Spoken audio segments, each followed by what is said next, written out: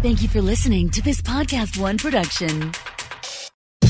Podcast One presents Starving for Attention with Richard Blais, an entertaining behind-the-scenes look at the world of food, where you'll hear from anyone and everyone from the culinary industry, including restaurateurs, TV hosts, celebrity chefs, producers of your favorite cooking shows, and many more. Now, here's your host, Richard Blais. Hey everyone, what's going on? Richard Blais here from my hotel room. It's actually the Holiday Inn Express here in the central west end of St. Louis in the state of Missouri, where I have a restaurant called Yellow Belly that just launched brunch yesterday. I'm about to jump on a plane to head home to say hi to Jasmine and then back on a plane to go film with our friend Rachel Ray in New York City. But I wanted to do the open for our show. This week's episode's a lot of fun. But before I even reveal who's going to be on it, while I'm here in St. Louis, over the last couple of days, this this raging dispute has broken out over what is the St. Louis-style bread-sliced bagel. This is a thing that they do in St. Louis where they slice the bagel vertically, and then you can sort of dip those slices into your cream cheese. Someone in New York picked this up, and then this thing just set the food internet on fire this past week. And I just wanted to weigh in. So if you head on over to my Instagram page, at Richard Blais, you will see that I did a version of the bagel with all of my favorite condiments. And there's a tuna confit on there, and raw tuna and poke, and some lox and cream cheese and capers and caviar and mustard seed caviar and all sorts of delicious herbs and pickled onions, all the best stuff we arranged on this St. Louis style sliced bagel. And my hot take on it, guys, is that it's just the slicing of a bagel. Like, why are we so upset about how someone slices a bagel? I understand the traditional food wars of a deep dish pizza versus a New York City slice of pizza. There are some food fights that are worth the debate. This one, from my perspective, is not. Slice your bagel however you want. I don't care. Fold your pizza. Don't fold your pizza. When it comes to technique and slicing and how you consume something, I'm not too concerned about it. But many of you are. Many of you have said some pretty mean things to me. I made the mistake also of responding to a Padma Lakshmi post that she put up on her Instagram, where she decried the bagel as well. And as a New Yorker, I get it. And then a lot of people were throwing me shade over there too. So it's been a hot topic, and I figured while we were here in St. Louis, I would weigh in on the sliced bagel debate. If you want to drop us a line and let us know your thoughts on it, some of you already have, go to the Richard Blais or the Starving for Pod Instagram page where we covered it. And today, speaking of slices, this episode is going to be with someone who might be known, well, is known more for sliced pizza, or certainly, and bread for that matter, Chris Bianco from Pizzeria Bianco, and now Tartine Bianco, which is in the LA manufacturing Tartine facility in downtown LA.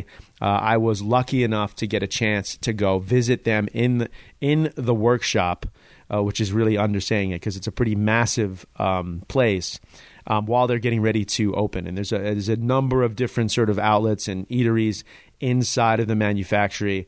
They were beyond hospitable. And Chris Bianco, to me, never met him before this interview. And, you know, if you don't know the story, the quick little bullet points of this, the cheat sheet is, you know, he's a pizzaiolo in Phoenix, world renowned, and certainly nationwide known for having, arguably the best pizza in the United States, right? And I just really loved hanging out with him because this is one of those stories where, like, if repetition makes perfect. He gets into a lot of just really, really great chef talk. And I found him also cosmically spiritual. And this is probably for a lot of you who have commented on our iTunes page and dropped us reviews. Thank you for that. For a few of you who have said, hey, Blais, just let other people talk. This is going to be one of those episodes you're going to be really, really happy with. because we let the mic go on, and Chris Bianco just goes for it, which was awesome. I wasn't feeling that well that day also, but it ended up being an incredibly inspirational podcast. And more than that, afterwards, like most restaurateurs do, he sat me down and they fed me over there at Tartine. And you guys who know me know my thoughts on Tartine and what they've done, not only just for the bread baking and pastry world, but for the restaurant world. I mean, these are the idols that are worth and worthy of said worship. I love their cookbooks, and hopefully we can go back on there and get the Tartine squad on the podcast as well. Hey, listen, 60 seconds. That's exactly how long this commercial lasts and exactly how much longer I have to get out of this hotel room. You know what else you can do in about a minute? You can get an offer for your car with TrueCar. That's right. In the amount of time it takes to floss your teeth, pet your dog, do a few sit-ups, or just listen to my voice, you can get a true cash offer. Best of all, you can do it from your smartphone or home. Just go to TrueCar and simply enter your license plate number and watch how your car's details pop up. Answer a few questions, and you'll get an accurate true cash offer from a local TrueCar certified dealer. It's that easy. After that, you can bring your car in and they'll check it out with you together, and you'll ask questions to get the answers you need. No surprises. Then simply leave with your check or trade in your car for a new ride. So when you're ready to experience a better way to sell or trade in your car, check out TrueCar today. Let's get into this because it was a lot of fun. Again, live from Tartine Manufactory in downtown LA, or Tartine Bianco more specifically. Here's Chris Bianco. I'm noticing you're rocking the denim jacket. Well, it's a bit chilly. This is just old jacket. But yeah, I like the denim.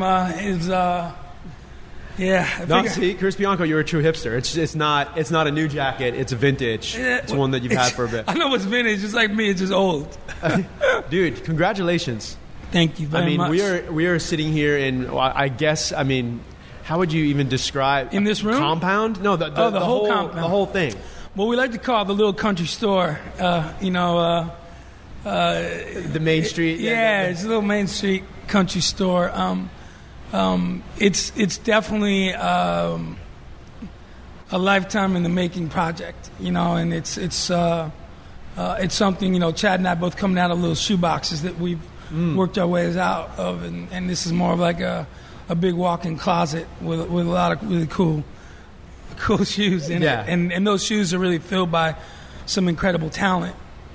And I think that's I was telling somebody last night, we were talking about it, and it's the strangest phenomenon, and not something we really planned, but I think growing up in New York or any major city, the bigger the city, almost the smaller your world, your personal world in it. Like, you have your deli, your dry cleaners.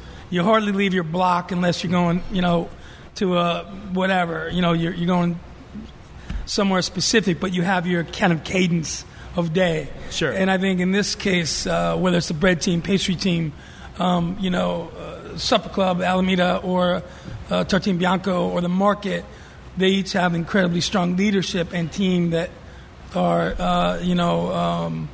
could, fill the world with anything beautiful, and we're just lucky they're doing it here with us. Yeah, you've basically created like your own culinary city, you're saying with communities. Yeah, with communities. Which is insane. I love how you right off the bat you're coming from shoebox of a place. Mm-hmm.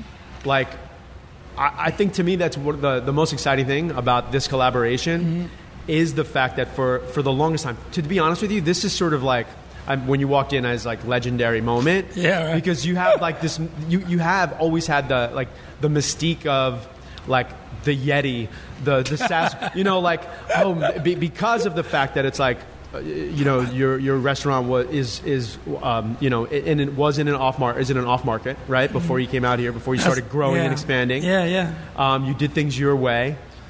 For better or for worse, yeah. For better, obviously. Wow. But that transition from being almost seemingly without knowing you, a chef who eschewed the bigger sort of projects. To me, that's what's fascinating about this. Has it been a climate change? Yeah, well, yes and no. It's really a strange, my Forrest Gump kind of life is, putting things in a fiery hole and pulling out circles and, keeping my focus on something that I do, allowed me to have conversations that really mattered, Sure. essentially. Like, I have a very narrow lane, I think, of things that I'm decent at. And, but in that lane, I think is, I've found like studying like repetition and studying, like things that I love, like, kind of resurrecting, I guess metaphorically, for me, regardless of any spirituality, I always found a lot of kind of miraculous just observation where you're taking this, definitely like fell from a shaft, died, and you're now you're gonna bring it to life to feed more than one. So it's as much as a kind of a loaves and fishes moment as you could be a part of. And not that you're creating, but you become a player, or you become a link in a chain. And I think those are the things that give me a lot of personal freedom, which and even for young chefs, when I talk to and they start a conversation with I, and I'm like, dude, man, unless you make rain, it's kind of we. Right. It's like it's us, and we're at the mercy of our environment. We're at the mercy of our peers. We're at the mercy of an audience. We're at the mercy of this chair to hold us up. And so it takes like this relationship of diligence on seeing if this chair can hold my, body, or the plate is big enough for the pizza, or and then work backwards from that place. Now, you're self-deprecating like myself. I think we're both native New Yorkers, right? So I think that comes from a part of like life will do that to you. It's incredibly humbling, for sure. But you mentioned I'm only good at a few things. Like this sort of narrow lane, I think was another thing you just said, which is not true. But is that in part why you're so good at what you do? Because you took this one thing, and let's just call it pizza making, right? Yeah. Mm-hmm. And said, hey, there's a couple of ingredients. I'm going to be the best at this. Yeah, well, the best is I've said I have a few things that I kind of repeat because, I think they come into play. Like I got two words that I never use. One, for me personally, I have no problem with them. But for me personally, one is best and two are master. I find I'm in the relationship business. So my relationships would constantly need appropriation, whether it's with my children, my wife, my peers, this plant. I think part of we love our dogs, but maybe not like we love our, mom and dad, whatever. Yeah. So I think dogs are children. Until you have children. I think in our business when you're cooking, I think appropriation, whether it's temperature or the protein in something, like to give you the end result that you want, like diligence, appropriation, and what I was saying earlier about like staying in your lane. Well, in my lane, I've found that I can still look out both sides of the window. I can still be present. So I just don't want to swerve, and continue to be kind of the shiny object, titillated by the next shiny trend, possibly. Sure. I like to kind of, when I was starting out, it was, all I wanted was to get the respect of my peers, which is something that I crave today. I wanted, not that you don't want everyone. Mission accomplished. I know you don't like to say. Yeah, but man, you know what? But the jury's still out, and it always should be. I think there's a very, it's cool to take, I think, a kind of a blow or a rest on the perch, on the ascension, but it's only to gain, I think, the necessary perspective more than I'm gonna just roll and enjoy the view. I mean, and not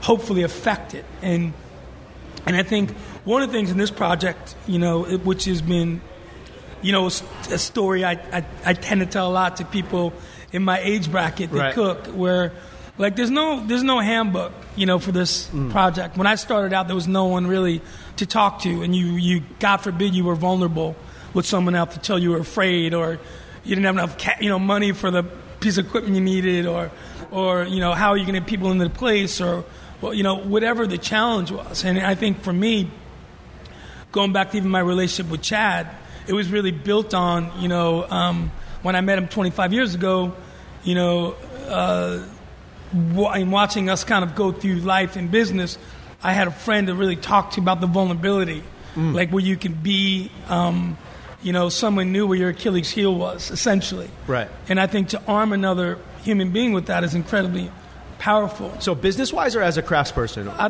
think all wise. Okay. I think there's someone says, can I ask you a personal question? They're all personal. Right. And I think they're all business, essentially. Sure. I had no idea that food was politics until I got into the food industry, and then you learn that it is, so I think it's, I think cooking or the little bit of success I've had in my life, I now look at it as a responsibility. Like even if one person is able to hear what you're saying, be cognizant or mindful that maybe we don't live in a world where people are always accountable for what they say.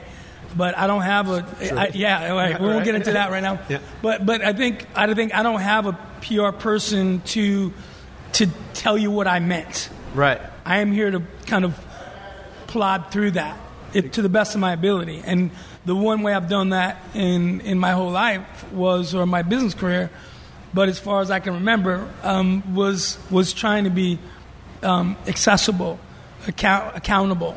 I'm telling you that, I think some people go through their lives saying, I got nothing else to prove, and that's their prerogative and that's their vision.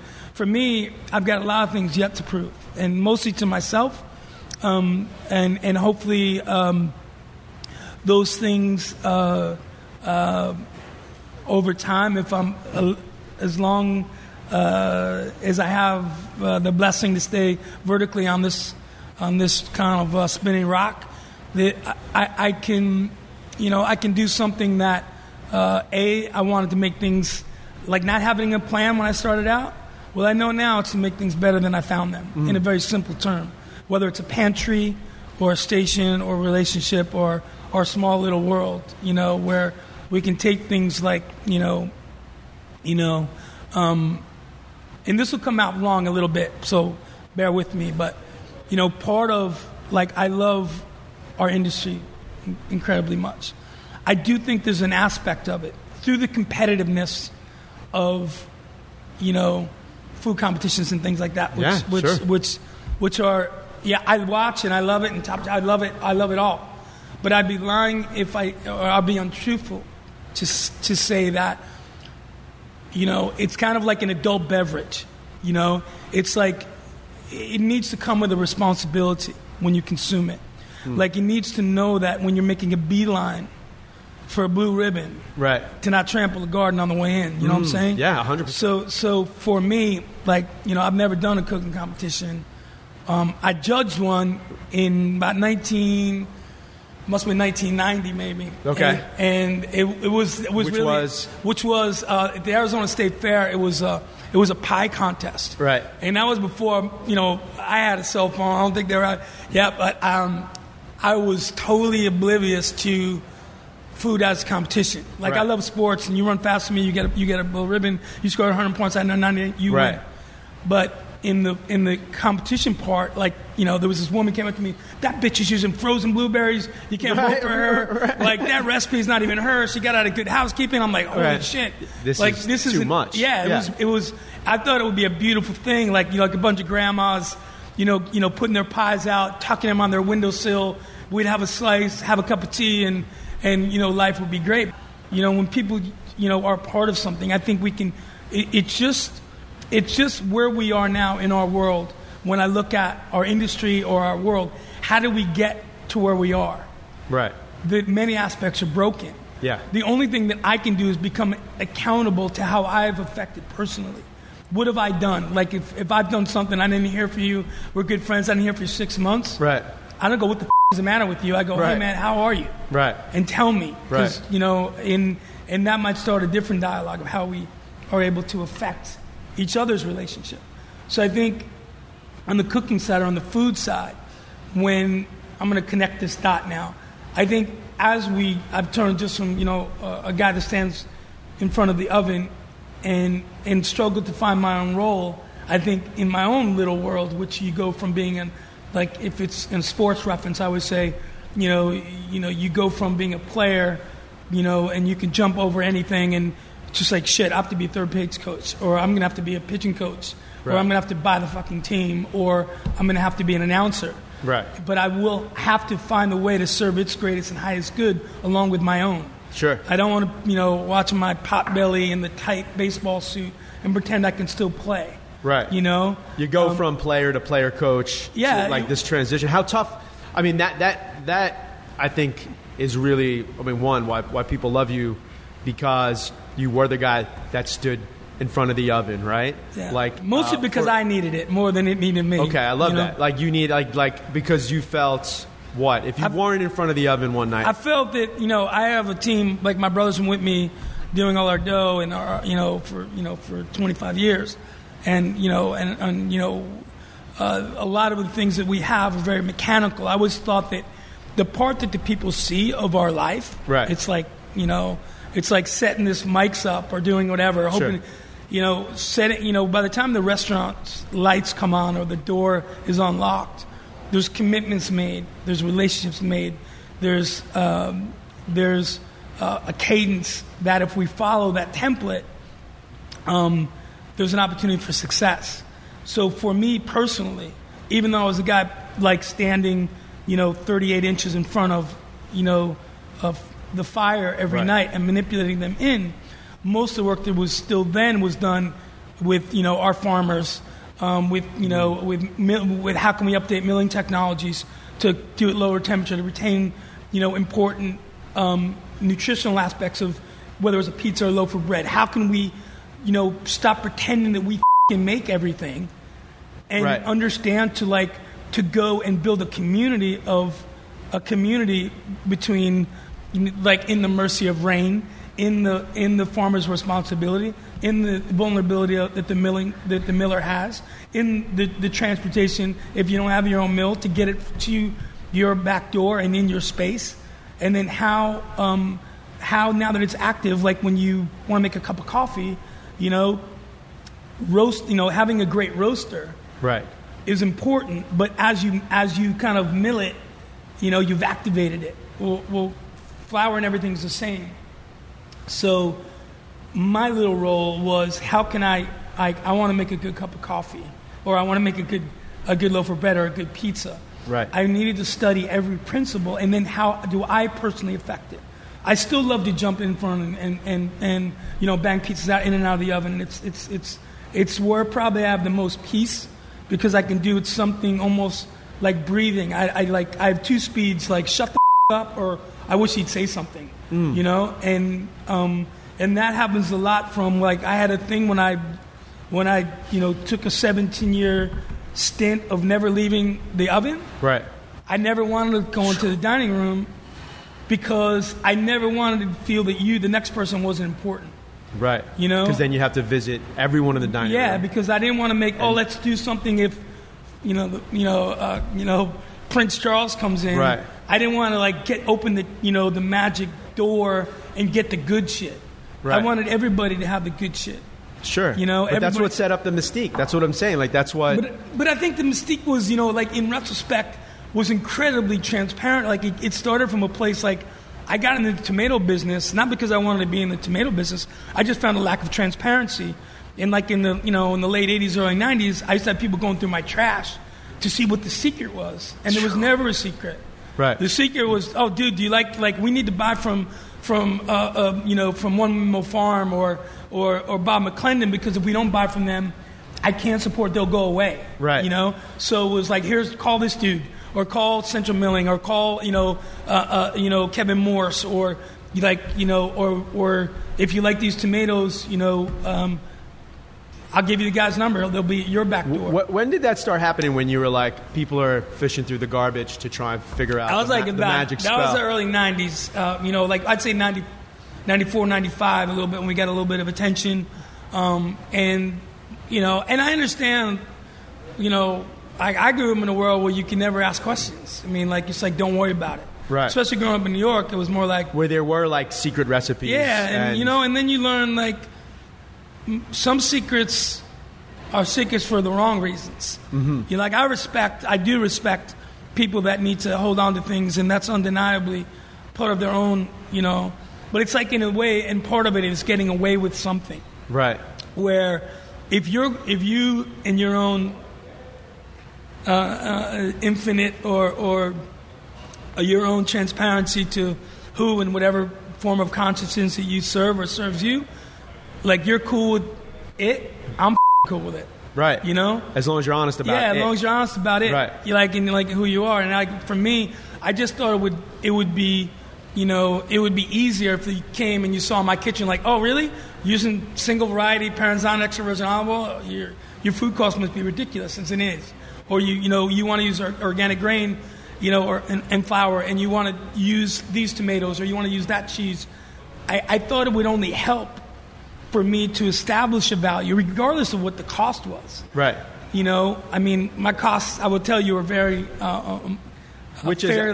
fairly priced, to say the least. Specifically for the bread or pizza game, right? Right, I mean, specifically. But I think the more that I could create a new value was to expose you to, like, wow, you know, the extra virgin olive oil at $47 a gallon wholesale.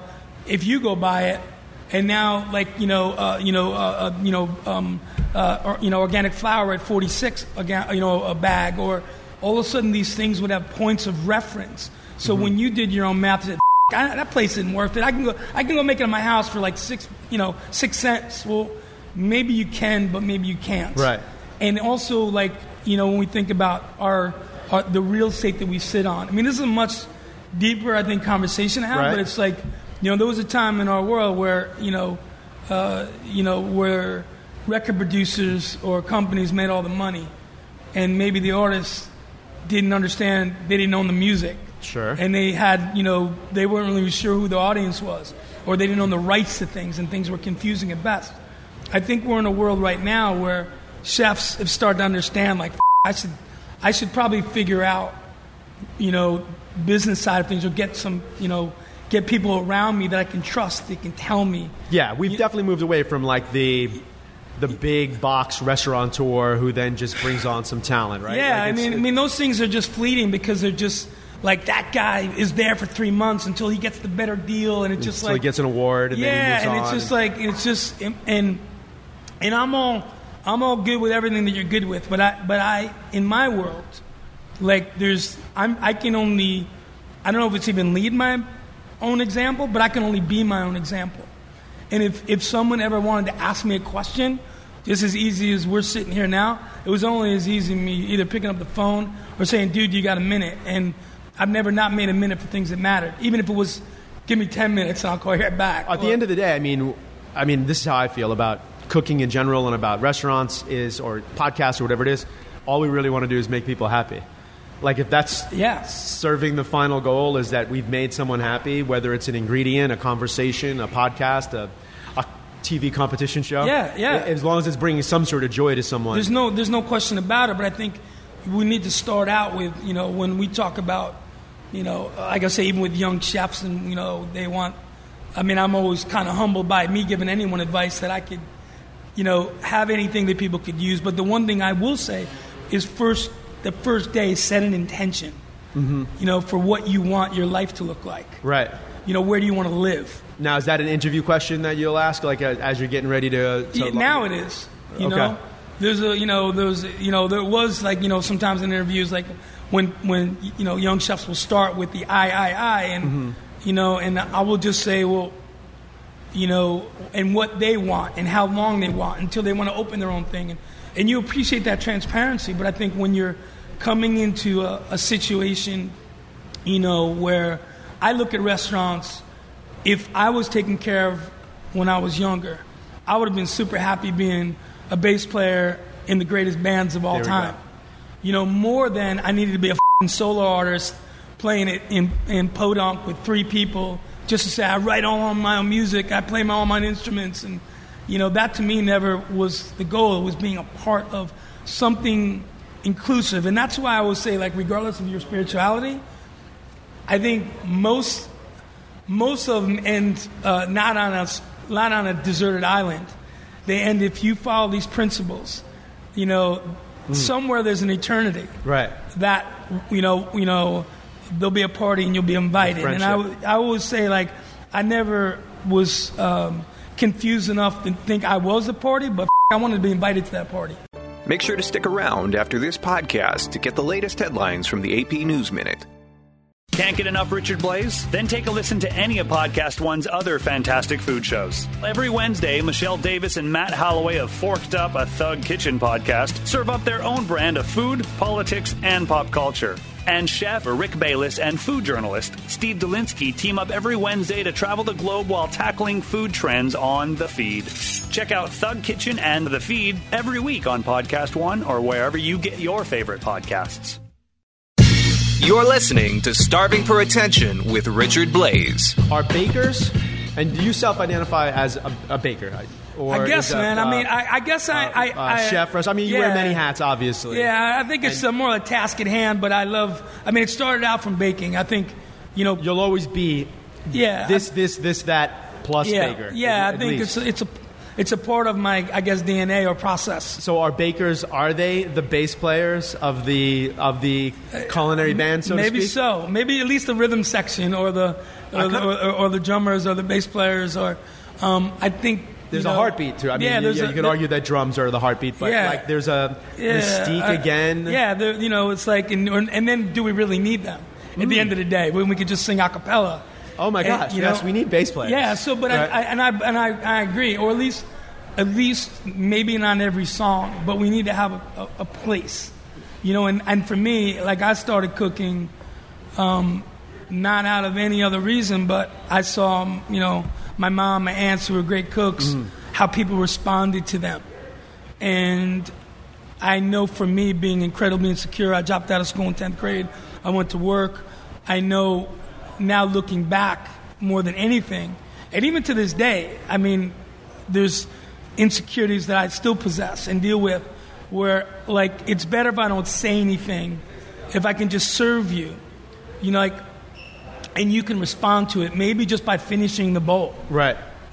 Or the plate, and that's enough. Which is the biggest compliment still for any cook. And I think that it's just really important for us to be honest with ourselves. I think whatever it is you need, that to the best of our ability, that we're honest with it. Like, no, I'm cool, I don't need it, I just do what I do. And for me, like, the best architects ask you, they don't say, dude, I'm the best architect.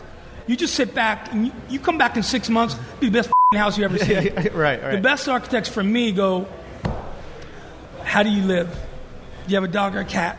Do you have kids? Does any of them special needs? Do you live by the sea? Should we build a glass house? Do you have any enemies? Or whatever the that it is. Right. We start to look at appropriation, like what pan we should use, how hot our temperature should be. The same thing that anything is great. Building a sandwich. It starts out with a foundation of intention. It's like, build me the greatest sandwich in the world. I got it.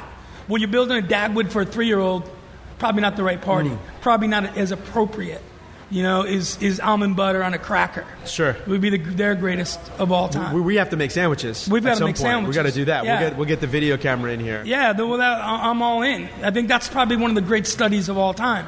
Because building a sandwich. And I have a little thing in my book about that. There's no plug on my book, but it's a very simple book. But part of it was, if I was able to expound on something, it was to go to 15, or maybe I'll write about this one day, but go to 15 of the world's best architects and challenge them.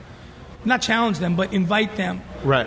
Like, my theory is the greatest architects that ask those questions of relevance would build the greatest sandwich. They would say, greatest sandwich or my favorite? Okay, well, it's going to be yours, but we're going to toast it. And then we're going to add aioli because that's going to insulate from the juicy tomato. Right. And then we'll have purpose the way a house would. From a structural way. So I have a similar theory. I actually call it the sandwich theory, where if I'm creating a dish, and especially as someone who's, for better or worse, known as like one of the creative sort of guys, if like I'm putting something on the plate, I'd say, would all of this work on a sandwich? And if the answer is yes, then we're moving in the right direction. Well, it goes back to play as well with others. That's the only thing my mother cared about in school probably was that. In elementary school, you had that line on your report card that said play as well with others. Do you play well with others? I think I'd say you'd have to ask others. Right. But my intention is that's at the top of my list. Right. Because we're in a world of others, So, there's things that I cannot control. Mm-hmm. But one thing I can control is, respecting the people that are in my everything, in my world, in my immediate place, and finding out to the best of my ability, do I have anything of worth that they need, and can I serve it? Or does it need to be refrained? Or does it need to be, I'm just here as another seat at the table, which is cool. I'm here to witness. So I think appropriating our position in life is the playing well with others. Even the bass player's got to wait for his, wait for the, crescendo of sound. So the bass player is always waiting. Or even. Do you think that Italian food, going back to the sort of like a lane of expertise, do you think that Italian food is beneficial for that? Because there is such authenticity associated with different dishes and techniques, or how do you do things? I think that's a very important subject for a lot of reasons.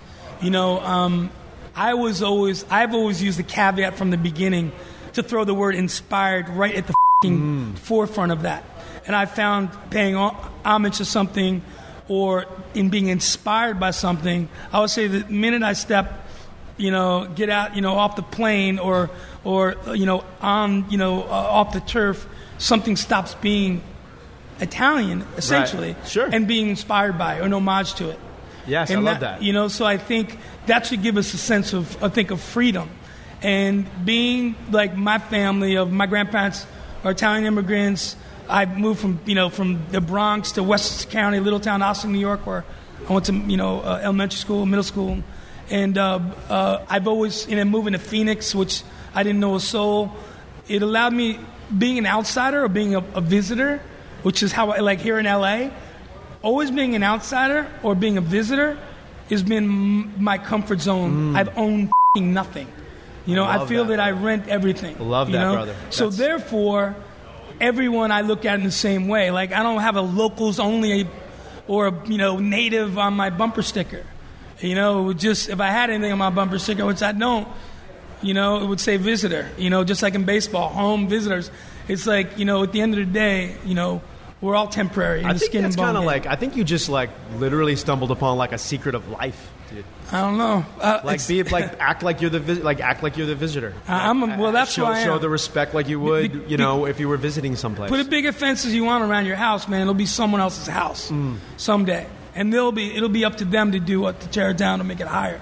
It won't be ours. Breaking it down. Yeah. So those are the things that when I stared down at a pizza repetitiously, and in my mind was put things where they're not, and that was really metaphorically how I saw life, putting things where they weren't. So when I go to a city now to look at where do we put a business, in making sure that John and Vinny, who are my brothers, and sure. and Evan Funk and all the other Elemento, all these other great restaurants in our city, know that we're not here to take bread off tables. We're here to build this constellation of good, more than man, we're going to come and show people.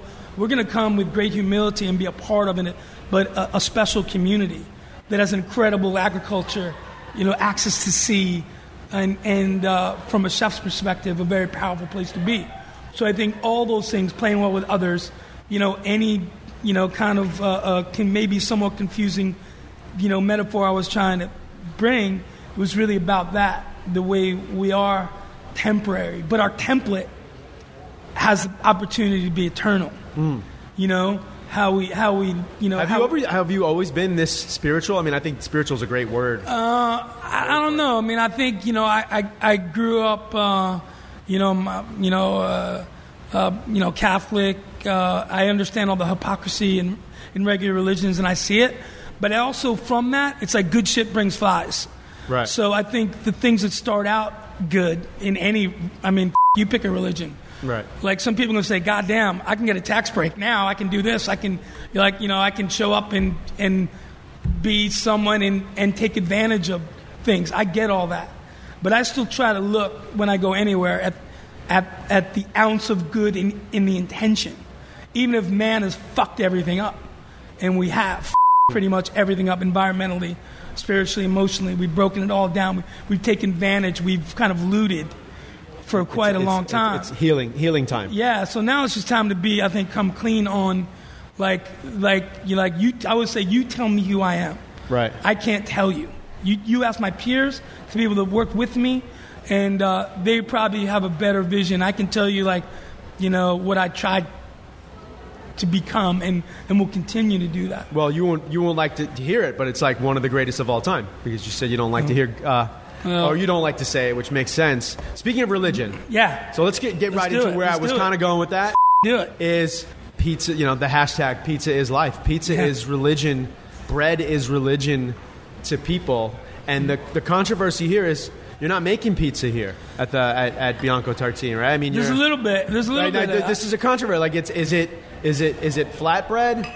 This is my dear friend David Chang and I. Sly smile here. I've seen the David Chang video. Well, we had a great conversation about this. I love him. Speaking of brothers, and it's, first of all, I hate that word, flatbread. Right. And it sounds like such a cop out and such a generic, it's like an Elm Street, but there's no elm trees on it kind of thing. There's an association with it. Right? Yeah. Okay. But I would say there's somehow, I guess, the opportunity in this case, and I think one of the reasons we did these flatbreads here was it was truly a collaboration between someone that I love, Chad, and all he's built in his life, his wife Liz, everything that they built at Tartine, their legacy. And if something is truly a collaboration, and something in this case, like we wanted to do something that was like, I love what's going on now. I love Bonchi. I love all the, Triple Beam in town and all the great, kind of Apollonia, and there's all these great kind of grandma slice. We've been doing them at Pane Bianco for a long time. No one really cared. Now they do care a little bit. Right. But, and focaccia and the other things we do. In this case, I thought since a lot of this at the market was for people to eat vertically, for people to come to the market and be almost like these flatbreads being a condiment for like, let me get a tin of those razor clams, and let me get some of a few pieces of that Comte or that Stilton, and I'm gonna have some of this kind of lemon, this really simple lemon flatbread. This is built on a porridge bread, Durham and Stargazer from Kevin Morse, from a farmer that I'm from a miller. And all those wonderful grains that we're now able to transform, basically take the porridge bread that you can buy as a loaf and repurpose that and play well with others to use pizza sensibilities on a flatbread. So in this case, it is a bread. Right. It started out as bread, and now what happens when you flatten bread? I thought in this nano or this small mirror, maybe we'd even start a conversation like we're having now, right, about how stupid it sounds. But now I always say, like 20 years ago, I go, what the f***? And now I go, help me understand. So when I don't understand something, instead of need to hashtag this is stupid, right, I go, man, let me wait till the end of the meal, because sometimes in the third course when the chef or anyone tried to need to purposely deny you of the fat that you were so sure that you needed, only to tweet out like it was coming. The velvet hammer was coming on that fourth course, because you needed space for this, what was going to finish the meal, whatever dessert or cheese course or whatever that was about to be bestowed upon you. So I think if anybody really had nothing else to do but judge my life, hopefully they're going to wait till the last breath, because I think it's hopefully yet to be told. And I'm incredibly at peace of my own intention. And even though it might sound somewhat confusing, I'll guarantee you there's a sense of purpose and place that I hope to have you see and understand. Dude, I think it's pretty obvious, dude. You're like, this is, to keep on the religious thing, this has been church for me. Usually I'm a lot more talkative. Well, it's everywhere. I think that is our church. I think of without naming names of in my youth, I think there's something about thinking, $20, taping $20 to the Madonna is going to set us free. Right. Yeah. I think that may be in good cause, along with the other 6 hours and 6 days and 23 hours of the week that we try to live in transparency and with good intention. So I think those are the things that I struggle with every day, which was, this does look like, now when I opened up to 88 to now we're in 2019, we're in a 40,000 square foot city. Yes. And it is massive. But all of a sudden when we talk about it and we see it, when you experience it, we're able to have all those little shoe boxes that we still have. There's still a place you can go on Guerrero and go to the Original Tartine or come to the Original Pizzeria tonight in Phoenix. But we always don't eat that way, or we're always not in that place. So I think there's two things that are relevant in our world right now. It's like during the election, I would say, I loved what Bernie Sanders had to say, a lot of it. But the one thing I would disagree about, and maybe I'm wrong in perspecting it, but instead of kind of tearing Wall Street down, I'd want to challenge it to do good. Right. Like big box stores, challenge them to carry better food. Right. Challenge, of course I want things made in America, but I also want to understand globally how that affects us. When you need to buy a $10 T-shirt because your kid's growing out of them at Target, how do we affect that? Yeah. How do we, what are the cause and effects of the decisions made that we make we start, pumping our fists, without understanding the repercussions of what if the things that, some people got away with, maybe unintentionally in big business or loopholes in taxes, we can now get smart people to get involved and say, hey man, how do we kind of, maybe take a part of our world that was unconscious and bring a sense of consciousness to it with the hope in some type of redemption that is more inclusive at a minimum. So you also just broke down why expand? Why do this expansion? Why you and Chad and the Tartine team and Bianco team have done this? And the uneducated answer is, just to make more money. But the answer is what you just said, to make the world a better place through having these conversations. Brother, I'll tell you this. You were doing it, dude. I'll tell you this right now. It's like, we'll have, at the end of this, we'll have almost 300 people employed in the inner city of Los Angeles.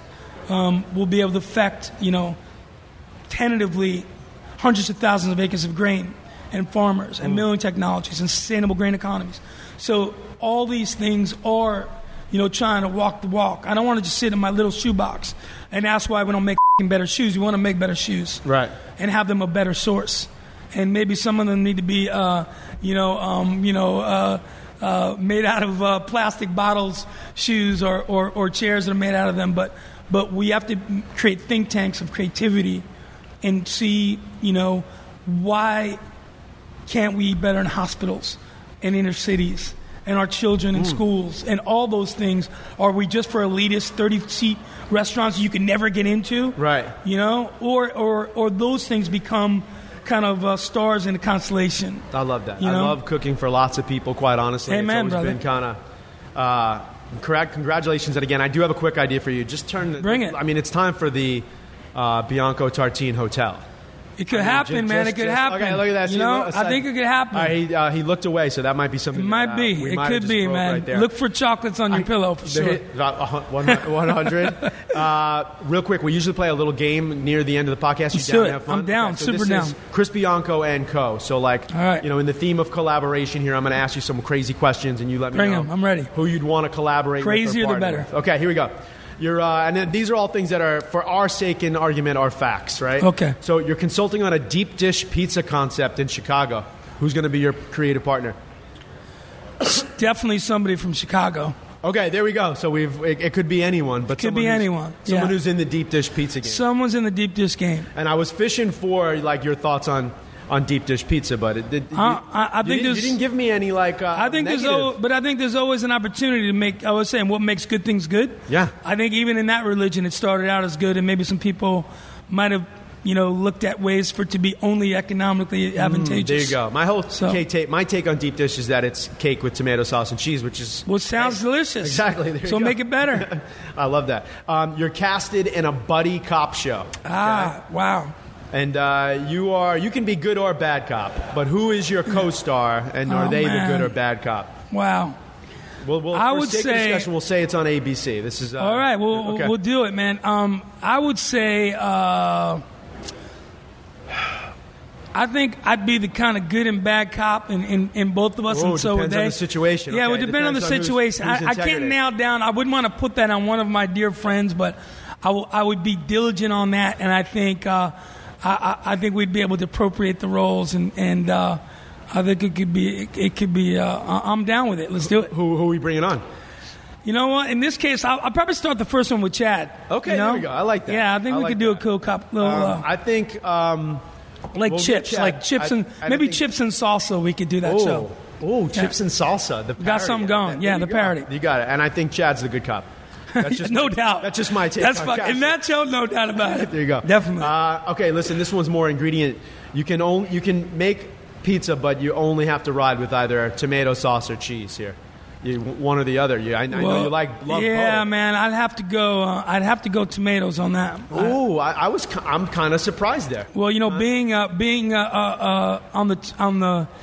the tomato side of our little world, and knowing that probably there's more people lactose intolerant than can eat tomatoes. Always looking out. We gotta look out for the world, but and personally, probably the marinara is my. Even though I do love cheese, and as you can tell by my bikini body here, I eat a lot of it, or non-bikini tomato body. sauce is magic. Yeah, I mean, I love a marinara, and it makes me appreciate cheese when I have the next one. You got to be on. I mean, acidity and umami. But I want them both. I mean, I love them both, and I hate to hear I couldn't have it. But all right, okay, here we go. Next one. I don't know necessarily where your sports allegiance is. I know you've spent many years in Phoenix, but I know you're a native New Yorker.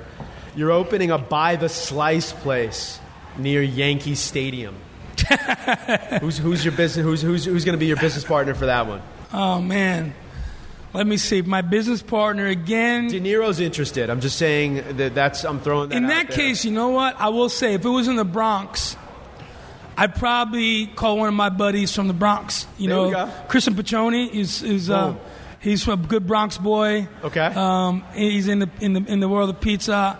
If I was going to do in the Bronx, I would give him a call for sure. There you go. That makes sense. And I got a lot of other friends there. We got to keep it local, which you did for Chicago as well. Okay, this one now, we know how your feelings are in reality shows, especially food competitions. But in this scenario, you're competing on a reality baking show called Proof. This is a show that I'm pitching, by the way. All right, good deal. All right. You need a baking partner. It's you and someone else. Who you going to grab? Well, I definitely bring Chad for that. That's a kind of a slam dunk. Teed up for me right That's now. a slam dunk right now. now. That's a no-brainer. But I guess if you did that show, what would have to be the competition times? Like if it was a true baking, you'd have to have like each round would have to be like 2 days. I mean, it'd have to be eternal. I mean, I think it might be one long, never-ending episode. I think that's why I've never really gotten anywhere with pitching the show. I think you could pitch it. I think it just could be, they would be more compelled to like having it never end, because I think part of the whole, world of bread is, come back next week. Well, it kind of does, right? Like, it's like, how long can you keep the mother dough alive? Yeah. Like, well, this show's never going to go off the air. And my whole thing is, like, anybody can make one pizza, and anybody can make one good loaf of bread. Ooh. But we'll check in when, when it happens 400 times. So they think there's different aspects of that world. All right, well, listen, if I ever get that show green lit, yeah, man, we'll do it. I'm still gonna reach out to you. I know you don't do it. I would do it. I just wouldn't be there. I would just, say something like, "We all win." Kind of like T-ball, where they're all winners, man. Oh, there you go. That's true. Everyone gets a participation trophy. Exactly. Listen, you're a leading man in a new rom-com. Leading man, not friend, not the best friend. No, Jesus Christ, I'm overwhelmed. This is Chris Pratt style. Who's going to be your romantic co-star? Remember, this is a fake world. Oh, and I would only go with my wife Mia. That would be my. That's again, a good teed up husband. Getting teed up. You didn't even have to. I didn't even blink on that one. And by the way, you also just slayed every other dude who's ever played that type of game with me. That is sitting here like you have to say your wife. Right, there you go. Or else who are you kidding? Okay, I just came back from participating in a big U.S. tennis tournament where I did something with the Williams sisters. Oh, nice! Just amazing, right? Phenomenal. You're in a co-ed mixed doubles tennis tournament. Who's your female? Oh Jesus! Either the Williams sisters. There you go. Okay, since they'd have to carry me because I really don't play. Perfect. Okay, 4-person bobsled. Who are the 3 other people? Oh, that's easy. I'm going to go with those Jamaican cats because now you're bringing them back. The jerk chicken party at the end would be epic and legendary. I love that. Also, like they're probably pretty old by now. Yeah, but I'm just thinking of the after party because I don't need the medal. I just want the after party. There you go. I love it. Last one, Chris Bianco. You're in a relay style pizza eating contest. It's you and one other person at least. You can name more than one if you want. Could you throw down what are your thoughts on competitive eating?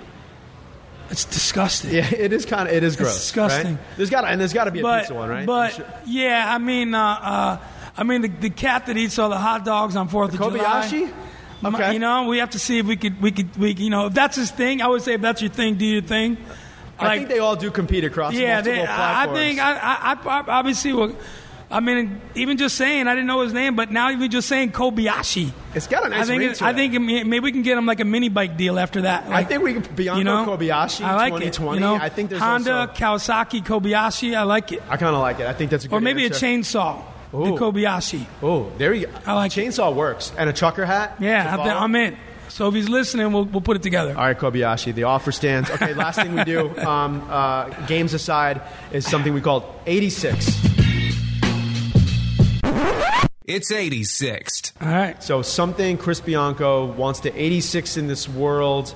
It could be your own world. It could just be the food world. It could be the... Twitter. Oh, I liked it. Without even... I'm not on it, so it'll be easy for me. That is easy for you. And reasoning being that... Yeah, I want you to write me a letter once in a while. Maybe a postcard. Bring back postcards. So...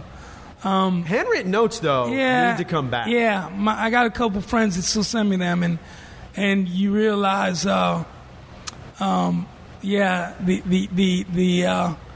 there's something about being the end of someone's hand, with the ability they can have to erase it and edit their thought quicker than they did in the middle of a fucking drunken.